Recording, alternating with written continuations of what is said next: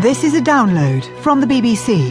To find out more and our terms of use, go to bbcworldservice.com/podcasts. This is Tim Franks with Newshour recorded on the 13th of November at 21 hours GMT. Coming up, FIFA part publishes a report into the World Cup bids of Russia and Qatar. They say case closed. Not everyone agrees. It's really a catastrophe for FIFA, but for all those accused of anything, because with this result no one can really live. We need the full report. Also, we have in-depth coverage of the war in Syria as the government appeals for allies. All the world should align with each other to fight the ISIS and other terrorist groups. Is President Obama about to transform immigration policy with a stroke of the executive pen? And just how dark were the Grimm brothers' original fairy tales?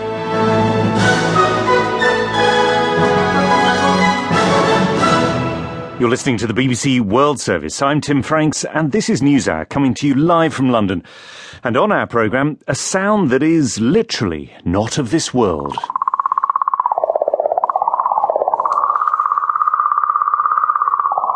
More from outer space in about 15 minutes.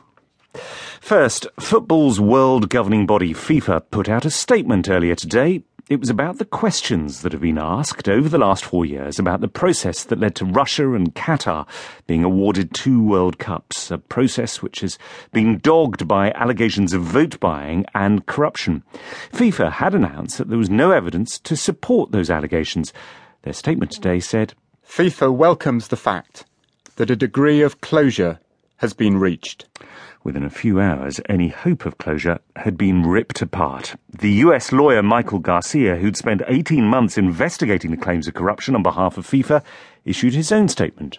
Today's decision by the chairman of the adjudicatory chamber contains numerous materially incomplete and erroneous representations of the facts and conclusions detailed in the investigatory chamber's report.